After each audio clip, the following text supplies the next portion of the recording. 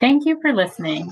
This is Israel Rebound, a podcast joining listeners in Nebraska and other places to Israel, exploring the ties that bind us through culture, identity, and current events. I'm Liz Feldstern in Jerusalem, and I am joined by my co-host, Alan Podash in California. Alan, how are you?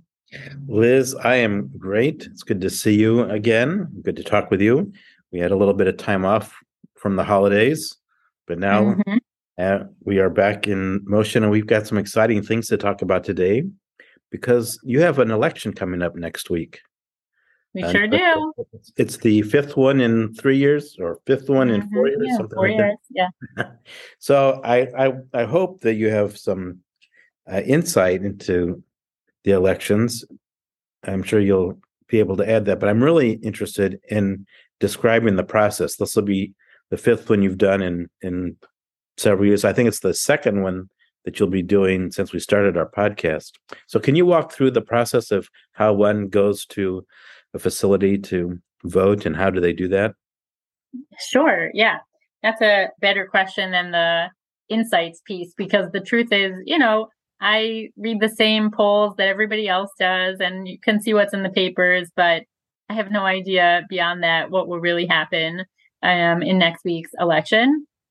And with the way that Israeli politics works, even after the election, we won't really know what that means in terms of any sort of governance, right? Because the way the system operates here is that even once the votes are all cast and the ballots are counted, that only hopefully means that we know which party will be given the opportunity to attempt to form a government by finding other parties that want to join them.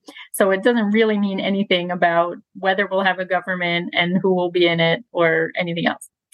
So on to the slightly more knowable topic of what is it like to go vote here in Israel. So somewhat similar to in the States, but also some differences. Before every election, every Israeli citizen gets a slip of paper mailed to their home, which tells them where their place of voting is. And it's a very recognizable slip of paper. It doesn't look like anything else. It's like a little flimsy postcard with pink and black letters on it. So when you see it, you know exactly what it is. Not just because we've gotten them 5 times in the past 4 years, but it's its own unique looking little postcard. And that tells you where you need to go. Most polling places are in school buildings, and schools and everything else in Israel are closed on every election day, which is a difference from the States, right? Elections here are considered a national holiday. So all places of work are closed, all schools are closed. And I believe it's still the case that public transportation to your home, as listed on your national identity card, is free. So should you find yourself, because of work or army or travel or for whatever other reason far away from your official voting place, you cannot have the excuse that you couldn't afford to get home because your public transportation is free to go to where you need to go to cast your vote. So that's a few things. Yeah, go ahead. Can I ask a question on that? So if by some chance an individual is in Tel Aviv, but their voting place is in Jerusalem, would they get free transportation from Tel Aviv to Jerusalem and back? I don't know about the back. That's an interesting question, but definitely to their voting place. And even if it's further, right? I mean, if you find yourself in Eilat and your voting place is in Nahariya, right? Like wherever it is, you can get there. Back, I have no idea. That's it. I've never asked that question. Well, let's find that one out. That'd be an interesting way to take a vacation. Okay. Well, the government. A vacation to your official place of address. I don't know how exciting of a vacation it would be. If you go someplace else before, then you could get a ride back. So polling places are in schools, and when you arrive at your polling place, you have this, you bring your little slip of paper that you got in the mail with you, because it tells you also which room within your voting place you need to go to. And that is, there's like 6 different rooms, and you can only cast your ballot in the right room. When you get to that room, you wait like out in the hallway, and you go into the room one at a time. The door's open, but you go in one at a time. And this is very old fashioned. There is a table with 2 to 3 people sitting at it. And each one has in front of them this huge binder with paper that looks like the old fashioned paper that printers used to have, like that has holes along the sides, that would print like in rolls and rolls of this sort of like white and green striped and holes along the side paper. So it's that. We call that computer paper from the old days. Computer paper from the old days. So with computer paper from the old days, and you hand your national identity card, your Tudasut, to the first person. They look you up in their register or roster, whatever it is, and then they tell the person next to you the name. The next person confirms that, in fact, you also appear on their roster, and then they tell you can go vote. What does the voting entail? You walk 4 steps over in the room where there's another table that has on it a cardboard trifold divider, which is your like privacy screen.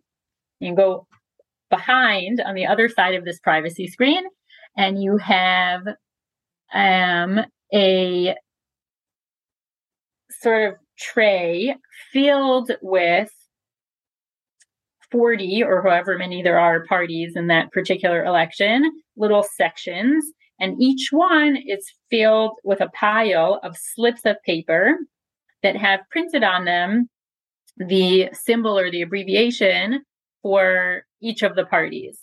And you are meant to take one slip of paper from the pile that you want to vote for, and you have to be very careful. You have to check with your fingers that you only have one, because if you accidentally take 2 pieces of paper, your vote will not count. You take one of these pieces of paper, you place it in the blue envelope that the voting person handed to you when they said you could go vote. You, I believe, are not supposed to seal. I forget if you really have to seal the envelope or you're not supposed to. I think you're not supposed to seal it. And then you come back around, and the voting person can now see you while you drop your envelope into a big cardboard box with a slit at the top. And this is how it is everywhere. There is no digital voting. There's no booth that you go into and pull down a lever. It is all with this old school piece of paper in an envelope for national elections. There are other types of elections, municipal elections, local elections, where each place does their own thing. And I have voted where it's been totally digital on like a little tablet for our very local elections, but not for the national. So let me ask you a question about the ballots. So there is no mail-in voting then? There's no mail-in ballot? No. There's no mail-in voting, and there's no absentee voting. So what if you're a person who's in the hospital, you just don't get to vote, or? So I think there are various options for how it works, that there's some official person that can go and collect votes and sign off on it. I'm sure there are mechanisms for, people that are homebound and for whom going to the polling place would be prohibitive. What we don't have for sure is a way for people who are physically outside of the country, unless they happen to be, a diplomat. But outside of that, there's no means for people outside of Israel, even though they're citizens, to vote unless they come here and do it. So it's quite an interesting process. I do remember voting in the 80s in a municipal election. I was not an Israeli citizen, but I was a resident of Jerusalem at the time and was able to vote in a municipal election. Can't remember how I did it, but thank you for giving us the overview of how to pick your ballot so you're not writing anything. You're taking a piece of paper that has initials on it, and that's the party. Yeah, it's printed. And Yeah, that's it's the a party little you white. want. Yeah, it's a little white rectangular piece of paper, probably about, I don't know, 2 inches by 3 inches, something like that. And it has printed on it in black block letters the abbreviated name or the symbol of the party that you want to vote for. And yeah, that's what you put in your envelope. So is that symbol used multiple times? So if a major party stays a party like Likud or Labor or something, Yesh Atid, whatever, those initials stay the same each time there's an election, or do they get new initials each time there's No, they do not get new initials. It's confusing enough that the parties have these initials, which have no clear, I'm sure there is some historical reason for it, but I don't know it. They have no clear connection to the name of the party. I don't know why each party has the abbreviation that it has. It's not like just a shortened version of their name. It's some totally different short name. So that's a research project for the next election we should do. Yes. Which I'm sure there will somebody be. knows the answer. Maybe somebody who's listening can educate us and tell us why these abbreviations exist. But they definitely stay the same because, yeah, it's confusing enough. But if you're a new party, you get a new symbol. It's not, you're not recycling somebody else's symbol. Hopefully not. Yes, you need to come up with a name for your new party and an abbreviation for your new party. So speaking of parties, you referenced that when you're at your table, there are 39, 40 cards to choose from. Mm-hmm. That can be kind of confusing for somebody if they're just now, voting for the first time, making the connection. So is there a chart that says this symbol is aligned with this party, or you just have to know? No, there is a poster produced for each election that is hung, several copies in each polling place, a big poster that tells you the name of each political party that's running and what their symbol is. It doesn't tell you anything about the parties, in terms of what they stand for or what their platform is. That I guess you have to know going in or figure out on your own. But yes, if you know just the name of the party, you can look on the poster and then take your slip of paper. In terms of what it looks like outside the polling place, so there is a specific law that determines how many meters away from the entrance of the polling place any political campaigning or advertising has to be. And so what you have is that at the immediate entrance of the polling place, they're not allowed to be campaigning for people's votes, but at whatever that minimum distance is, and it's probably, I don't know, 20 meters or 30 meters, it's not big.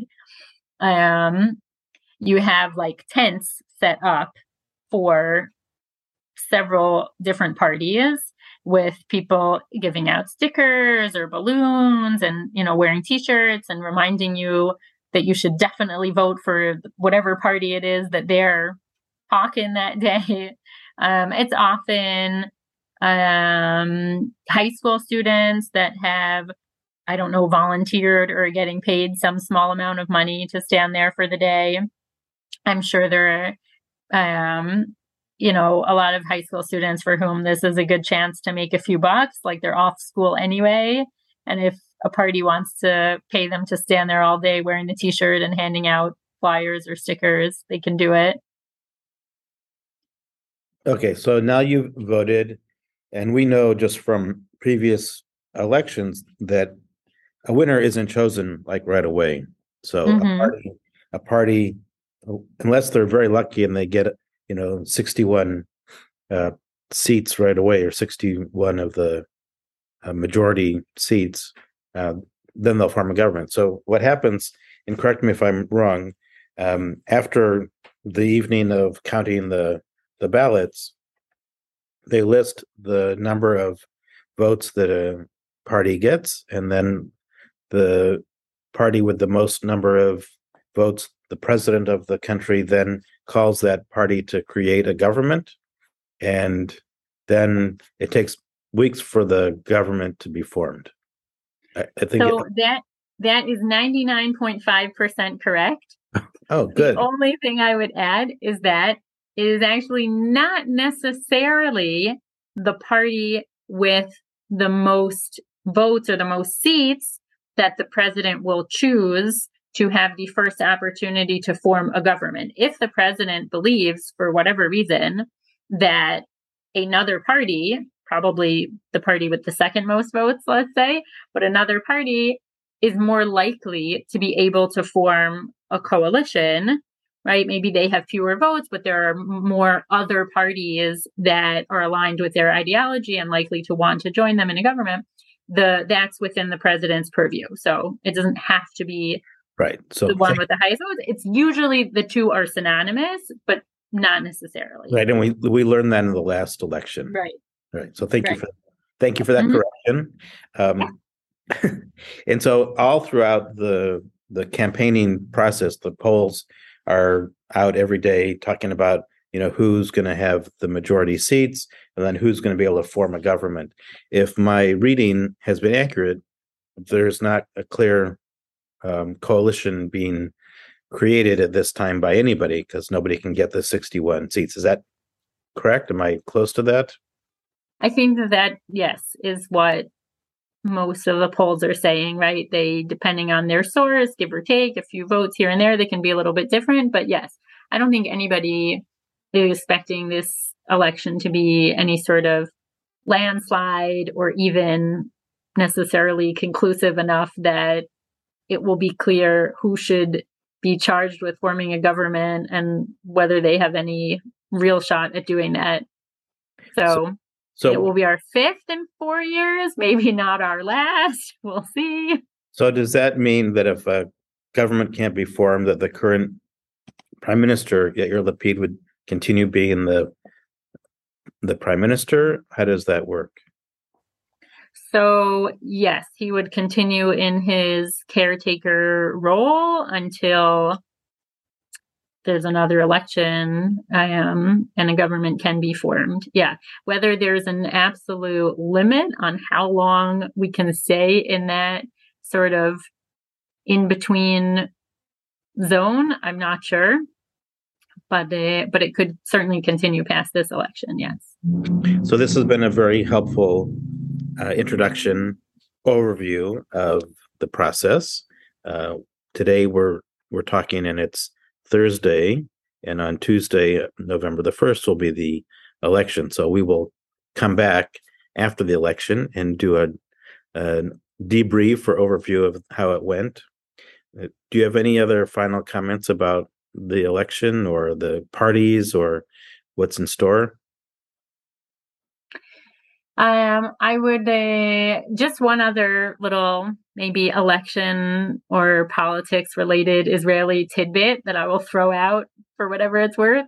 I think a lot has been said, and there's a million Thanksgiving related jokes about how Americans don't necessarily want to talk politics in certain settings, right? Families, it's sometimes a banned topic for the sake of keeping the peace.